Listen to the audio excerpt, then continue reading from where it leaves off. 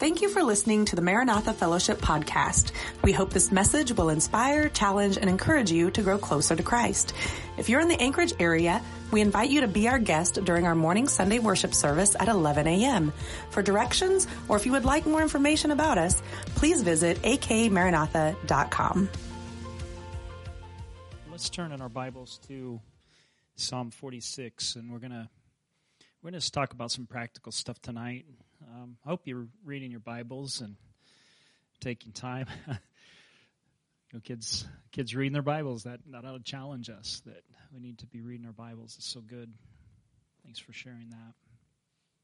Scripture speaks in amazing ways to us, and if we're in it, we'll hear God's voice.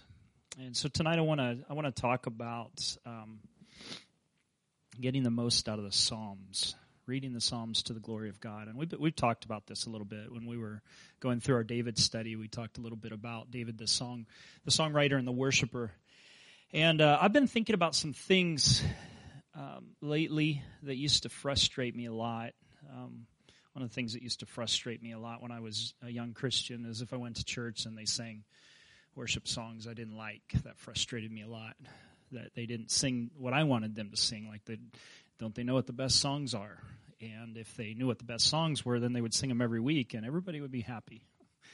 But I didn't realize I was looking at it from only my perspective. Like, those are the ones I like, but I didn't think about how somebody else might be getting blessed from the other. And then there's something else related to that, is that I forgot that, or I didn't know yet, maybe I didn't learn, that church is not all about me.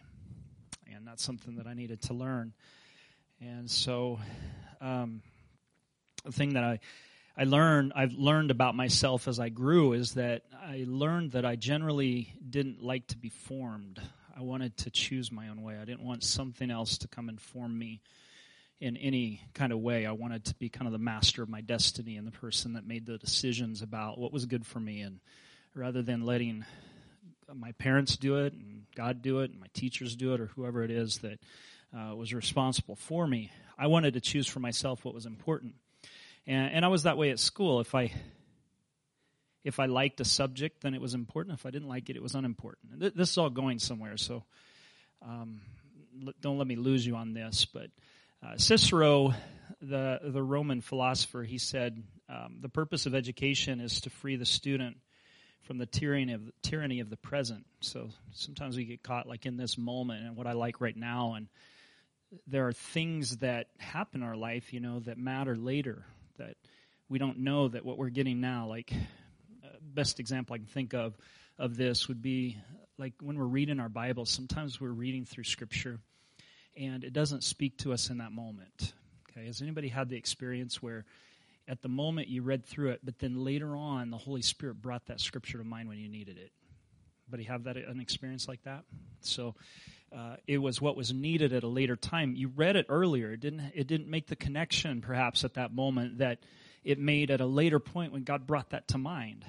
And so Cicero says that education can free us from the tyranny of the present. Aristotle, he said that the aim of education is to make the pupil like and dislike what he ought. Okay. In other words, when we get educated in any sphere of life, part of that education is to teach us what is the good, what is the right, what is the beautiful. Okay, so we need that training, because if we just go by our own appetites, we don't always get there. Augustine defines virtue as the ordinate condition of the affections in which every object is accorded the degree of love which is appropriate to it. And that's kind of wordy, but what that really means is that there are some things that we ought to love more and some things that we ought to love less, and that good education, I'm using that in the broadest possible sense, not just school, but good education teaches us to love the right things with the right amount. Okay, and we need to learn that, because in our hearts we tend to be prone to idolatry, and one of the things that is systemic in idolatry is that we create gods according to our appetites. Okay, and so and when we meet the real God, we find that He's not always the way we would like Him to be, because sometimes He's harsh, sometimes He tells us He doesn't like our behavior and we need to change. And what we like is gods that suit us. And what God says is, I'm God, and you need to conform your life to me. And so a good education in spiritual things, a kind of schooling in spiritual things, will teach us to love God the way that we should and to love those other things in their appropriate place. Many times idols are not bad things in and of themselves. Sometimes they are, like when you create a statue and you worship that. But there are other things that can be good that can become idols because they're not in their proper place. Come on, you know what I mean? Like, you can make an idol out of your spouse. Your spouse should be somebody that you love, but not first. God needs to be first. You can make an idol out of your children, and you can love them more than God. And should you love them? Yes, but not more than God. And so we need to learn how to love in the appropriate ways. And there's a whole lot that's connected to all of that. But the idea that we need to have some kind of thing come in and teach us what to love and how. And this sounds a little oppressive to our modern ears. It may. That someone else should decide what's important for us. Okay, somebody else should do that. And keep in mind that the kind of thinking that feels that that's oppressive comes from the idea that there's nothing absolute, which means there's no value except what I choose. There's no beauty except what I think is beautiful. There is no right except what I think is right in my own eyes. Nothing true except what I think is true. And we tend to buy into things like this too. When we say beauty is in the eye of the beholder, it's really not. Beautiful is what God says is beautiful. You realize what I mean by that? And I know there's lesser degrees in some sense in which we define beauty, but true is what God says is true. Beautiful is what God says is beautiful. Right is what God says is right. And we have to, because we're fallen, we have to first of all trust God's definitions are right, and then we have to begin to follow after those and pursue those things. And we need to amend our appetites to agree with what God says is good and beautiful and right. Are you with me? So these things are all leading to something. And so, that whole idea that some other authority should come in and choose what's right for us, that's anathema today. And I have to admit, when it comes to my life, that I found that there were certain things that I hated, that because I was forced to do them, I'm better off because of it. Like singing those songs, that whatever we sang in church. I mean, they weren't terrible songs. I wouldn't want to sing something else, But instead I confessed this to you a couple weeks ago on Sunday morning, that it was usually the hymns that I didn't like. And now I'm telling you, there's some depth and richness to that I didn't appreciate when I was young, and I appreciate now that I'm older. Okay? So some things change there. And there are some things in life that I hated that I'm richer for. When I was in 7th grade, the authorities in my life told me that I had to take home economics. And I'm telling you what, I don't know of any 13-year-old in my class that wanted to be in that class. Nobody would have chosen home economics. The only consoling factor was that the teacher was kind of pretty. And so that helped a little bit. But still, it was things like little lessons on cooking and fabric, and I had a traumatic experience at Cloth World when I was a little boy, where I fell down the escalators and things like that. And so cloth was, and I'll tell you something else, and I'll have to fill you in on this later. But when I was a little boy, I had a button phobia, and that's weird. And that came about because I was sitting next to this. My mom had this can of buttons. I'll just tell you now. My mom had this can of buttons, and there were all these different buttons that if she needed an extra button, she would sew it on. So if she had spare buttons, sometimes they come with your pants or your jacket or whatever. And she put them in this tin. And when I was a little boy, I liked to take those out and play with them. Sometimes they would end up in my mouth. And she used to say, if you keep doing that, you're going to end up swallowing one of those. All of a sudden, this weird phobia developed that I didn't want to sit next to anybody at dinner time that had buttons on their shirt. I was afraid one of those was going to. It never occurred to me that could end up in my stomach, and I had this weird button phobia. So all of that goes into this home ec class. Well, one of the things that happened in home ec is I learned how to. I had already gotten over my button phobia by that time, thankfully. But one of the things that I learned was that I learned how to sew buttons on. And I'm telling you, it probably is not an exaggeration to tell you that every year since then, That's 34 years. Every year since then, I've had to sew buttons on something. And I'm grateful.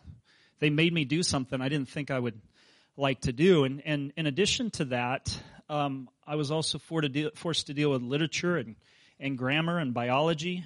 Hey, I went to a secular high school, and I took biology, and they taught evolution, and I survived. So I was forced to deal with some of that, and I think I'm a more well-rounded person as a result of some authority saying to me that we're going to take responsibility for you and form you, okay? Instead of me just saying, you know what I like? I like a lot of PE. I like weightlifting. I like recess. I like all of those things. That's what I'm going to do. I'm going to minor on the other stuff. Forget the grammar. Forget biology. I still don't care for studying biology or the sciences, but I could have just said, forget all of that, I'm doing this, but instead somebody who knew better than me insisted that I be formed a certain way, and they were my authority. I wouldn't have chosen it at the time, but they brought me to it. This is all going somewhere, like I said. I think that if we were forced to admit it, that there are some things that we wouldn't choose in life. We would let certain things that we don't care about slip, and certain things we would take up. And I think this is one of the reasons why we come to church. And the way that I've found around oppressive individualism in our world is to see again the glory of being formed together into what God wants us to be. Okay? When you come to church, you don't get to choose the people you come to church with. I know we can in one sense because we live in a consumer society. If you don't like this church, you can go down the road and find 10 other churches. But I guarantee you, in every church you go to, you're going to find somebody that you don't quite get along with.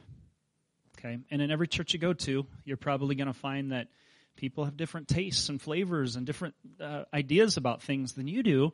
And you're going to find that that's kind of difficult. But this is part of God's design, as He puts us in a family, and through that, He causes us to be formed together into what He wants us to be. Instead of just picking the people we prefer, He puts us with other people that force us to develop character. And that's a really, really good thing. And He also, when we come to worship, we don't put on headsets and have our own little screen in front of us. We all sing the same songs together. And that's part of formation, because we're lifting up with one voice the name of Jesus and glorifying Him. And so I don't get to pick the songs that I sing. I don't get to pick that. Somebody else picks that. In fact, as pastor, I've tried very hard not to interfere with our worship leader, to let him pray and talk about with the Lord what it is that He'd like to lead. And unless something has false doctrine in it, we're not going to pull the song. Okay? I just think that's really important that they have the freedom to do that. And so when we come to church, if I'm honest, I still like some songs better than I like others. Anybody here willing to admit that? In any situation, some songs we like better than others. That's fine. But when we come into agreement and we come into this opportunity for spiritual formation, we set aside ourselves and we say the most important thing is to lift up the name of Jesus. And something good comes from that. And if we left it to ourselves, we might let slip certain things that we don't think are important. Let's just take the Bible, for example. Would anybody here be willing to do the unspiritual thing and say that you have a favorite portion of Scripture? Anybody? Okay. What's your favorite portion? Anybody? What's your favorite portion? The book of Jeremiah. Okay, good. Anybody else? Yeah, Paula?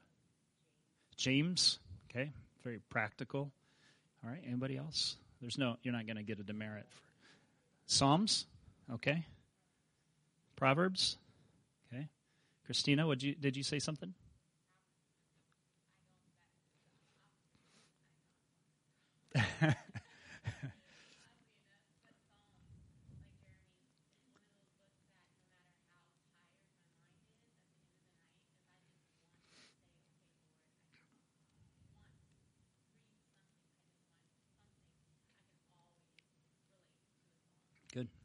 Good. All right.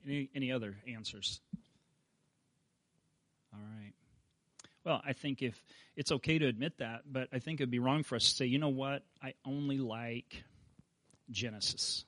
I'm only going to read Genesis. Okay, we can like Genesis, we can feel like we can relate to Genesis, but it would be wrong for us to neglect the rest of Scripture, right? We need to be well-rounded in our spirituality, and we need to read what God has put before us as His Word.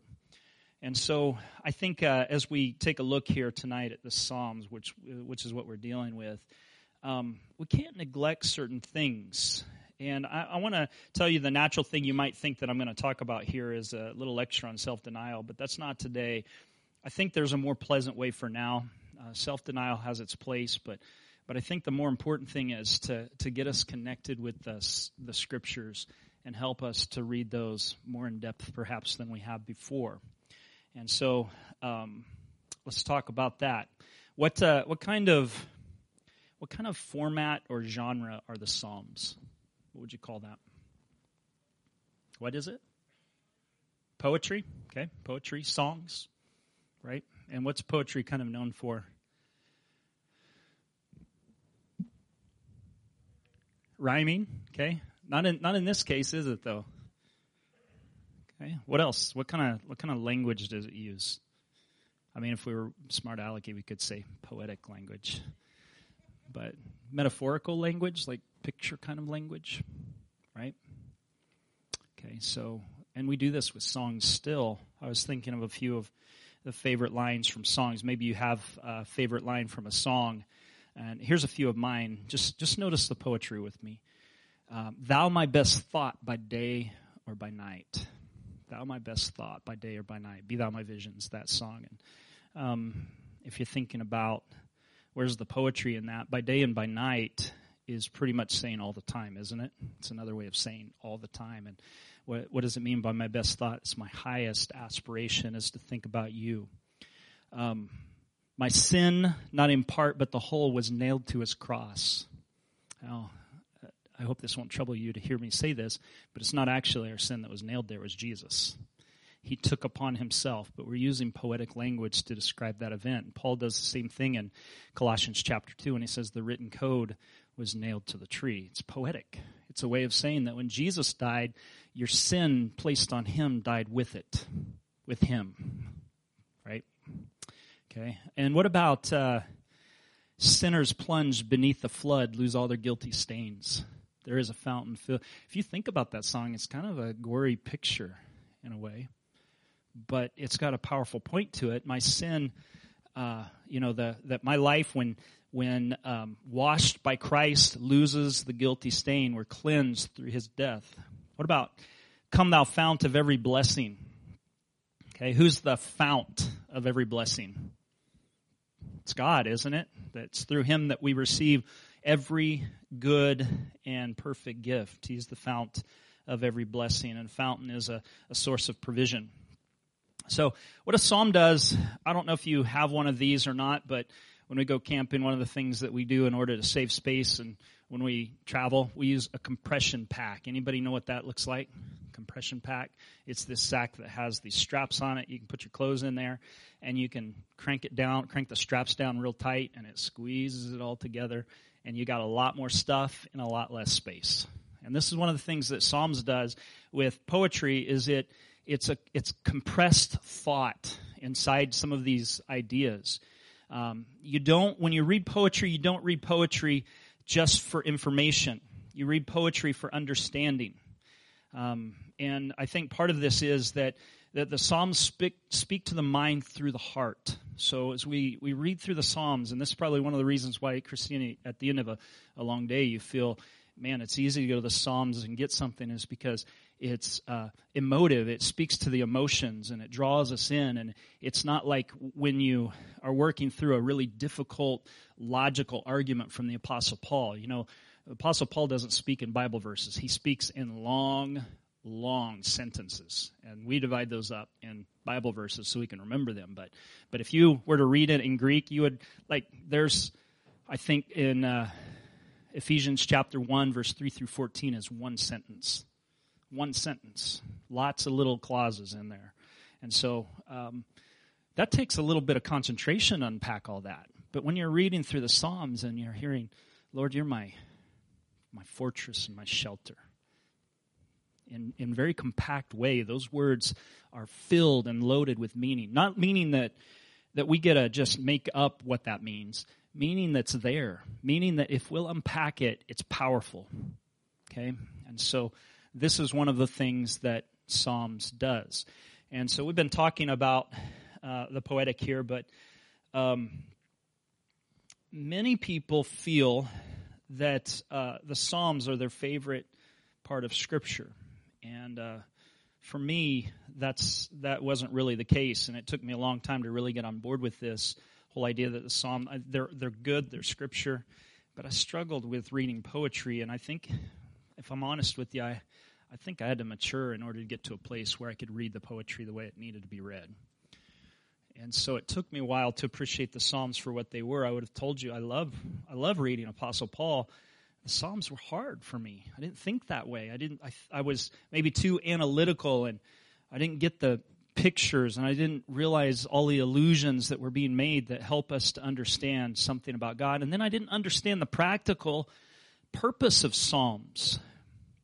Okay? The Psalms are anointed, but they're not anointed, but they're anointed, period. They're inspired. But maybe they're inspired for a different purpose than what we may think. We might think that the Psalms are simply inspired with information about God. This is my analytical problem, is I went to the Bible looking for a command that I could obey. Okay? That's not bad, but it's not all that's there. And I also went to the Bible looking for information that I could process. And that's not all that's there. Okay? God speaks in a lot more variety of ways. And so when you come to the Psalms, one of the things that we need to realize is that when you're joining in reading the Psalms, you're joining in the songs of Israel and the songs of the church. It's a life joined together. Remember the whole idea of spiritual formation? So it's not just me liking this song. I'm singing this psalm. I'm saying this psalm with all of Israel, and this is part of who we are as the people of God. This prayer that's being prayed helps conform my prayers to the way that prayers need to be prayed, because sometimes we get selfish. And so one of the ways that the Spirit inspires the Psalms is that He inspires people to write prayers that direct people back to Him.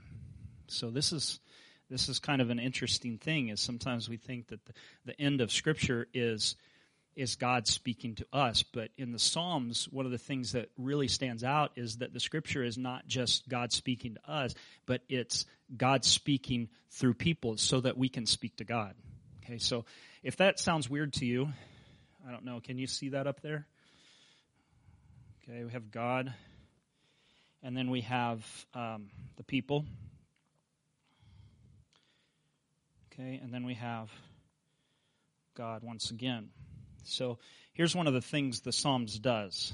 It's God speaking and inspiring people. And the idea of inspiration, I don't think the right idea of inspiration is that God is whispering over the shoulder of David or Moses or the sons of Korah or whoever else the psalm writer is and saying, this is the next word you need to write. I think what he's doing is he's shining his light through that personality, and they sit down and they write, and as they do, it comes out to be the words of God. And here's the other thing, is that this poetry is not spontaneous poetry. It's thought out. Okay, and this threw a monkey wrench in my understanding of what prophecy was, because I don't know if you knew this, but the same form that's used in Psalms is used in prophecy too. Have you ever noticed that they speak in prophetic parallelism? They do.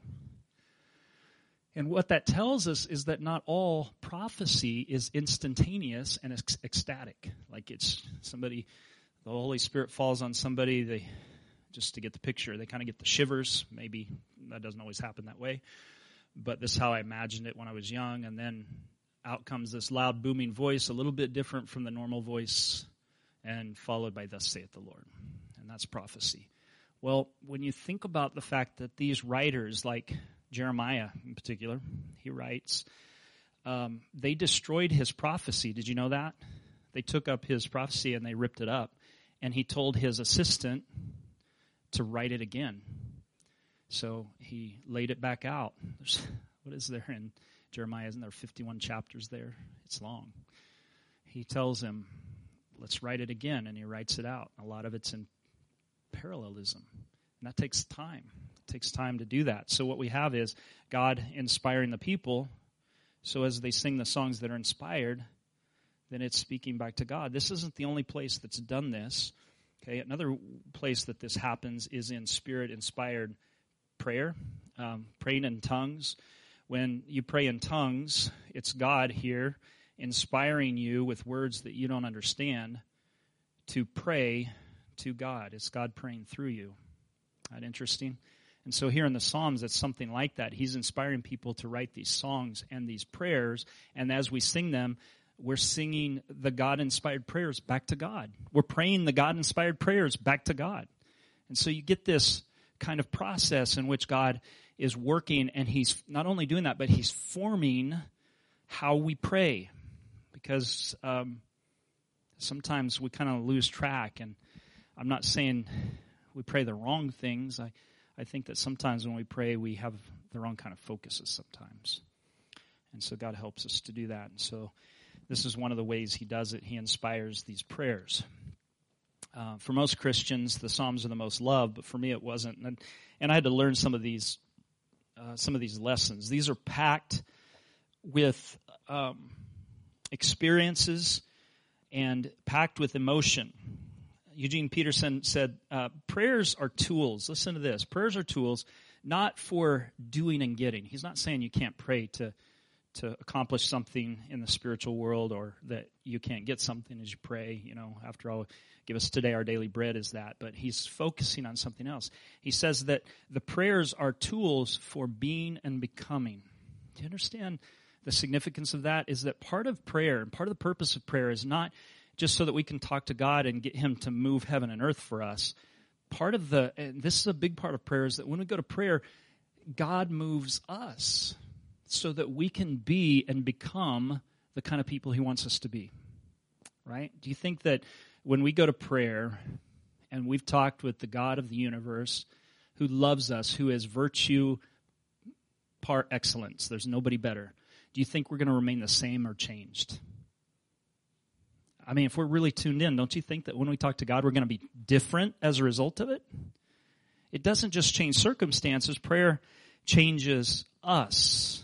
And I think Peterson's right in this aspect, at least, that they are tools for being and becoming. In these, God is working his will in our bodies and souls. And there are poets that wrote these psalms. Poets use words to drag us into the depths of reality. There are things that are said that if we hook on to a sentence or a particular way something's said, it unlocks something for us. Sunday, somebody said, you said something in your message that really struck me, and it had struck me earlier. I don't know if I'd read it somewhere or what, but it was that bitterness finds a job. And that's kind of a poetic way to say something. Bitterness finds a job. It finds something to do. And so there's a poetic way that kind of unlocks the idea, more than just if we said bitterness will have effects. Okay, well, that's true, but bitterness finds a job shows that it's going to find something to do in a big way. So we need to understand that poetry and Hebrew poetry in this way can unlock the depths of our faith in a way that maybe prose can't. And maybe this is one of the reasons in God's sovereignty and in his knowledge that he chose to give us the Bible not just in one format. I mean, can you imagine if all of the Bible is just like the Ten Commandments? Man, or the phone books, like where it lists names? Boy, that'd be dreary. And those are there for a reason, but I'm glad the whole book's not like that. Okay? Because there's purpose in it, but there's purpose in the other as well. And so he's given us this aspect, I think, to speak in and develop depth in our lives. He speaks to our minds through our heart. When you come to the Psalms, one of the things that we should ask is, when we read any particular psalm, what is the theme of this psalm? Because there's a theme, okay? Let me suggest some for you. One is a wisdom psalm, and a wisdom psalm, it's going to teach us something about how to follow God. In another kind of psalm, and we're going to look at one in just a moment, it's a trust psalm. The point of the psalm is trust the Lord.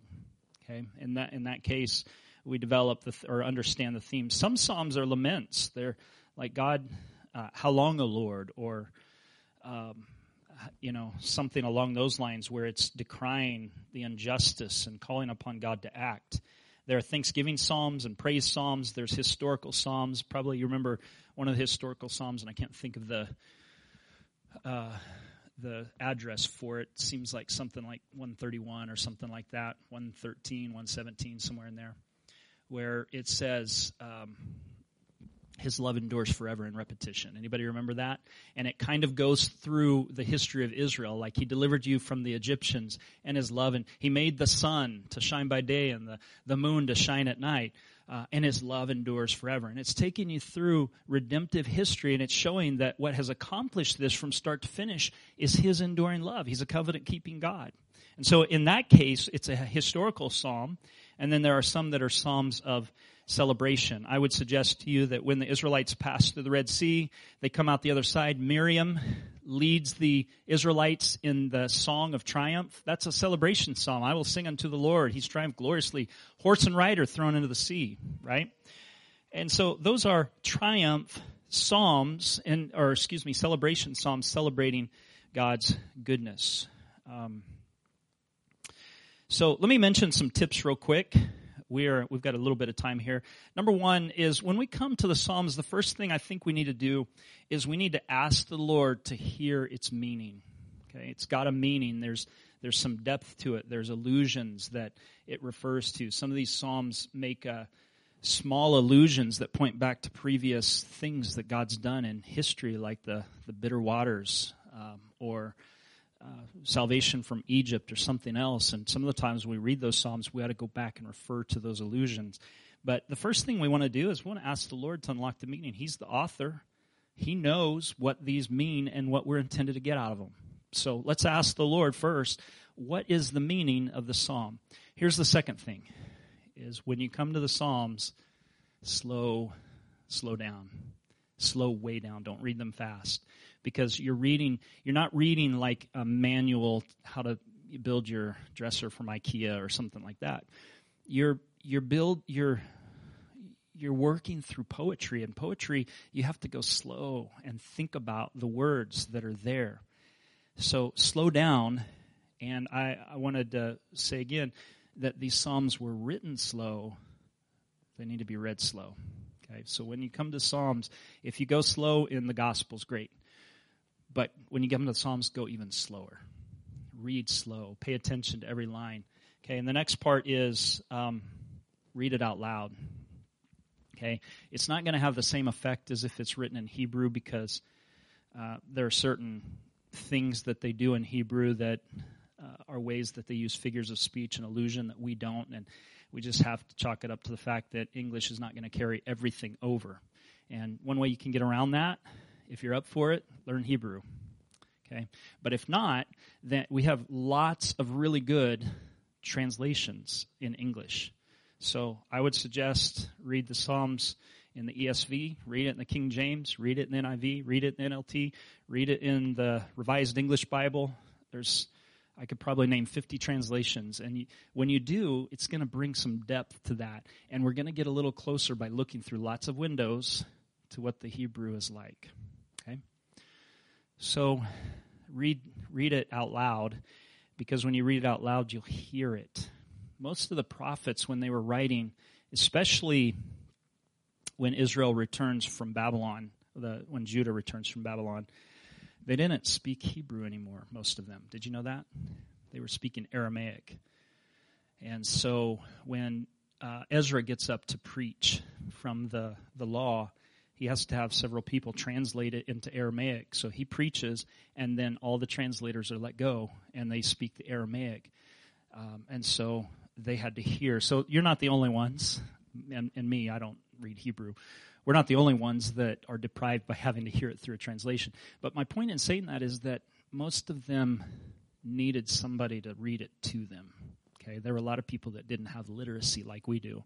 And so a lot of these things were written in poetry for the very purpose of it being memorable. Okay, because they can't go back and read it themselves, some of them.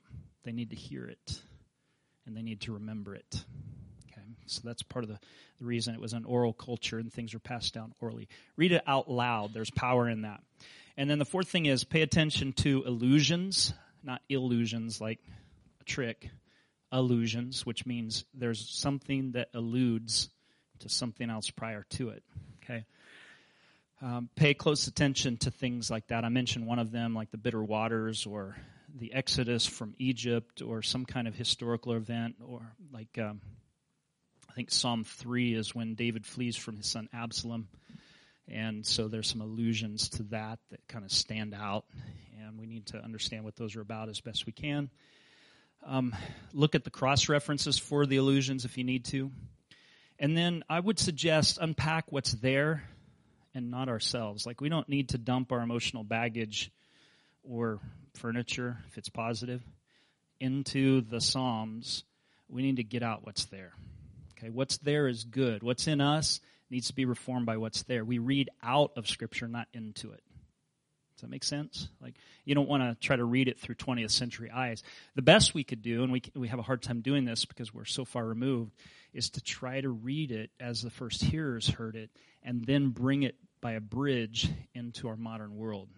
Okay, and God will help us to do that because He's the best at bridging cultures.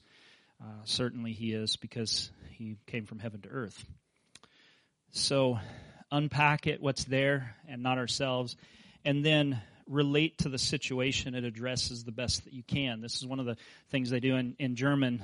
I know very little German, but here's one phrase. They call it the Sitzenleben, which means the situation in life. What's the situation in life that it addresses? David in Psalm 3 is on the run from Absalom. He's dealing with an enemy. Okay, he's dealing with an attack from somewhere. So now we have to, as best we can, identify with that. Have we ever been under attack? Certainly we've been under attack. We've been under attack by the enemy. We've been under attack by people.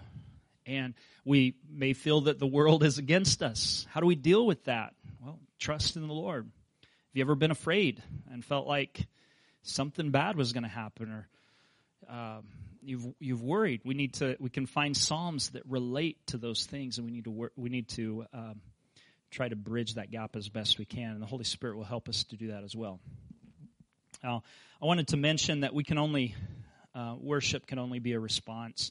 As I said earlier, it's God giving the words of worship, and then, of course, when we speak back to God, we're really, in a way, only giving back to Him what He's given us. Would you agree with that? Like, it's His air; it's not ours. We haven't co-opted His air somehow to now be our air, and we've taken it away from the sphere of God. As we might say, we own property, but there's a lot of things that are not ours that we can't claim power over. Are you with me on that?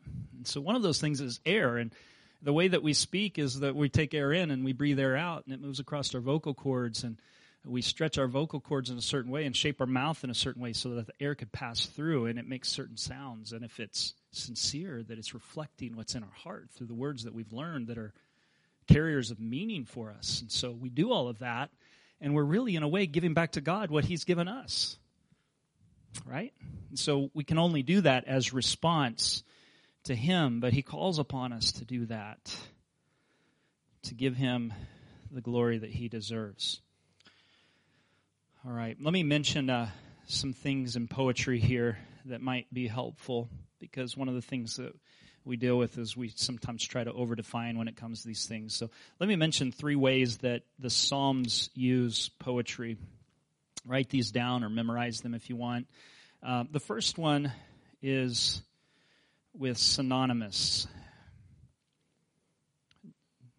Is that right? Does that look right to you? Synonymous? Okay. That's what I'm aiming for anyway. Synonymous parallelism. So I'm going to give you an example of this in a moment. The first line, if you have a more modern translation, the line breaks will show this. If you're reading the KJV, you're going to have to do it. You have to do it in your mind a little bit because it doesn't stand out in poetry. It just puts it in verse form. But if you see it in some of the newer translations, you'll see a first line and a second line. The first line will be saying something. And then the second line in synonymous parallelism will help by saying it again in another way. You ever said to somebody, in other words, this? You said something, and then you say the same thing in different words so there's clarity. Okay? That's what synonymous parallelism does. Okay? And I guess I'll just give you an example of this. Psalm 27:1, the Lord is my light and my salvation, whom shall I fear? The Lord is the stronghold of my life, of whom shall I be afraid? Saying a similar thing in the second line, synonymous parallelism. The next one is kind of like this, but it's actually the opposite. Antithetical. Oh, sounds so boring. But it's really important, and you'll recognize it when you see it. The second helps by saying the opposite. Okay, so it'll say one thing in line 1, and then the opposite in line 2. Okay, let me give you an example of that. This is Psalm 44, verse 3. It was not by their sword that they won the land, nor did their army bring them victory. It was by your right hand, your arm, the light of your face, for you love them. Another one would be, and this is very common in the Proverbs, it'll say the wise man does this, line B, the fool does this. So there's the statement, and then there's the opposite of it. Okay, and then there's one that's a little more complicated, and you'll sometimes see this. This is called synthetic or building. Okay, if we can get through this boring stuff, it'll get more exciting in just a moment, I think. Psalm 29, verse 1, ascribe to the Lord, you heavenly beings. Ascribe to the Lord, what? Glory and strength. So the first line states something, the second line expands upon it and takes it further. Okay, so this is synthetic, and sometimes in this kind of parallelism, they actually use 3 different lines. And if you recognize that, you can kind of see what the psalmist is trying to do. He's trying to do something. He's trying to make a statement, and instead of defining second line differently than the first, like in the synonymous kind, it helps you to understand something a little more about it. One of the mistakes I made when I was a young pastor was that I would try to read the Psalms and poetry and break them up the same way that I did the writings of Paul, and that's a big mistake. It'll lead you to try to define words differently, and I wish I could give you an example of that. And then usually there's a theme in every psalm, like I said, trust, wisdom, something else. All right, I told you Psalm 46. Let's take a look at that, and we're going to look at how we can come to some depth with this in the time we have left. Okay, I'll read it. Psalm 46, verse 1. We'll read through the whole thing. It says, God is our refuge and strength, an ever-present help in trouble. Therefore we will not fear, though the earth give way and the mountains fall into the heart of the sea, though its waters roar and foam and the mountains quake with their surging. There is a river whose streams make glad the city of God, the holy place where the Most High dwells. God is within her, and she will not fall. God will help her at break of day. Nations are in an uproar. Kingdoms fall. He lifts his voice, and the earth melts. The Lord Almighty is with us. The God of Jacob is our fortress. Come and see what the Lord has done, the desolation he has brought upon the earth. He makes wars cease to the ends of the earth. He breaks the bow and shatters the spear and burns the shield with fire. He says, be still and know that I am God. I will be exalted among the nations. I will be exalted in the earth. The Lord Almighty is with us. The God of Jacob is our fortress. That's Psalm 46. Okay. What are the natural divisions of this psalm? One of the ways you can look at this is by theme, or if your Bible breaks it up into poetry, which looks something like this. Okay, I don't know if you can see that from back there, but there's a lot of indentation. You'll notice that some of the verses have a space between them, and it shows kind of a natural break in there. And what that does, you can naturally think, okay, the translators thought these verses belong together, okay, and that these verses belong together. And that's one natural way that you can do that. But I think an even better way, because I don't just want to trust this to my translators, I want to read the content and ask, where are the divides in this? And so the way I see it here, that there are some natural divisions. And I think you're going to see in verses 1 through 3 a collection of verses, verses 4 through 6, and verses 7 through 11, a collection of verses. Okay. Let me ask you the question, does the psalm tell us where we are? Is there a place in geography where this is mentioning? Does it mention a place? I don't see a place mentioned there. Look in the title of it, Psalm 46. If you read those descriptions that are there, those are in the Bible. Those are in the with the original languages. So we're not just reading what's there. These things are attached to the psalm from the earliest part. These aren't just our translators telling us something.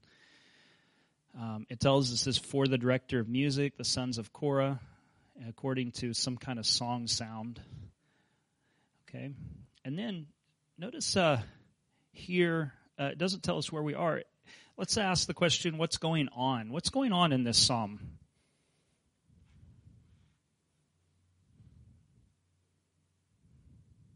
Look at verse 2 and 3. Anybody?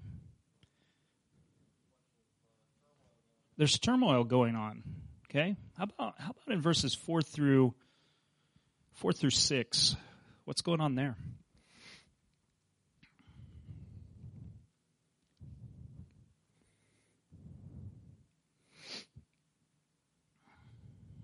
If we take what Jeremy said about turmoil, what's this describing? Okay. There is a river whose streams make glad the city of God. The holy. What kind of picture does that describe for us? What is it?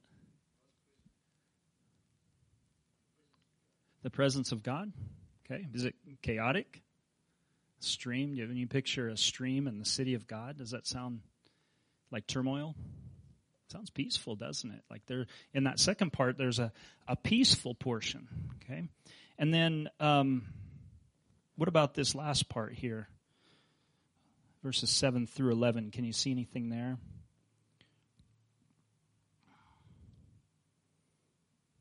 It's kind of God bringing peace upon the earth, isn't it? Can you see that? He's breaking the bow, shattering the spear. Okay, think about these for a moment. What are the illusions that are there? The pictures that are there. Can you see any pictures, any metaphorical descriptions here? Sorry? I'm sorry, I didn't hear you. Lots of action, okay? Pictures like descriptions of anything that might mean a little bit more than what is being said here. How about in verse 2, the mountains and the sea? Okay, any picture in that? Or river? Nations in an uproar, the kingdoms fall, the God of Jacob is our fortress. How about fortress? Does that suggest anything to you? More than, is he talking about a literal fortress or something else?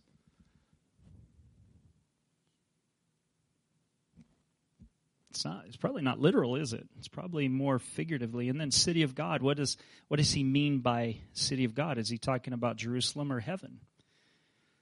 And what would you say is the theme? Let's just start with that. What's the theme of this Psalm 46? There's going to be turmoil on earth. There's something going on in heaven. And then God is going to do something. I think it's calling upon God's people to trust Him, don't you? Okay, so here's how I'd lay this out, is then verses 1 through 3, there's chaos upon the earth. God is our refuge and strength, a present help in trouble. We should lean into Him. Therefore we will not fear, though the earth give way and the mountains fall into the heart of the sea. This is like a picture of everything bad that could happen happening. Like the worst that you can imagine happening is happening. All of the land is giving way. And the thing that you need to remember about the sea is that in Psalms in particular and in Hebrew thought, the sea means chaos. So the mountains usually meant the high fortress places. So that's the safe place. Get on top of the mountain. In fact, in most of the ancient world, they tried to build their citadel upon the mountain. They call it the Acropolis. It's the mountain castle for the city. They built it on the highest point. They did it in Corinth. They did it in Athens. They did it in Jerusalem, right? They had the mountain fortress. And so if the mountain falls into the midst of the sea, that's all of human security falling into chaos. Where does that leave us if that happens? Well, shifts, doesn't it? It shifts from the scene of chaos on the earth to security in heaven. There is a city, and let me read it and make sure we get it right. There's a river whose streams make glad the city of God, the holy place where the Most High dwells. God is within her, and she will not fall. God will help her by break of day. Nations are in an uproar, kingdoms fall. He lifts his voice, and the earth melts. So now we've gone from a scene of chaos to a scene of security. And if in the chaos the refuge falls, in the place of security there's strength. So there's like the contrast that's being done for us here as we worship God. Look, all of the earth may fall, but there is a kingdom that cannot be shaken. That's what this is saying. A kingdom that cannot be shaken. And so then he goes into that third portion where he talks about sovereignty, where heaven changes earth. Look at the allusions here. The Lord Almighty is with us. Okay, we might feel like because we're on earth and everything is shaken that we're in an insecure place, but we're not. Because the God that is the fortress is with us, The God of Jacob, and that God of Jacob kind of is an allusion to the personal covenant that's gone way back to the patriarchs. That God who has kept covenant faithfulness is with us. That's the point. And so then he goes on to say, come and see what the Lord has done, the desolations he's brought upon the earth. So now the God of heaven, who sits in a secure throne room, can begin to act upon the earth and bring security for his people. Look at what he's done. He's brought desolations upon the earth. He imposes his will. He makes wars to cease to the ends of the earth. So he's bringing that to a close. And then you see him breaking the bow and shattering the spear. Those are weapons. He's breaking them. They're not needed anymore because God is the safety of his people. And he burns the shield with fire. And then he says, be still and know that I'm God. And a question, I always thought this is speaking to us.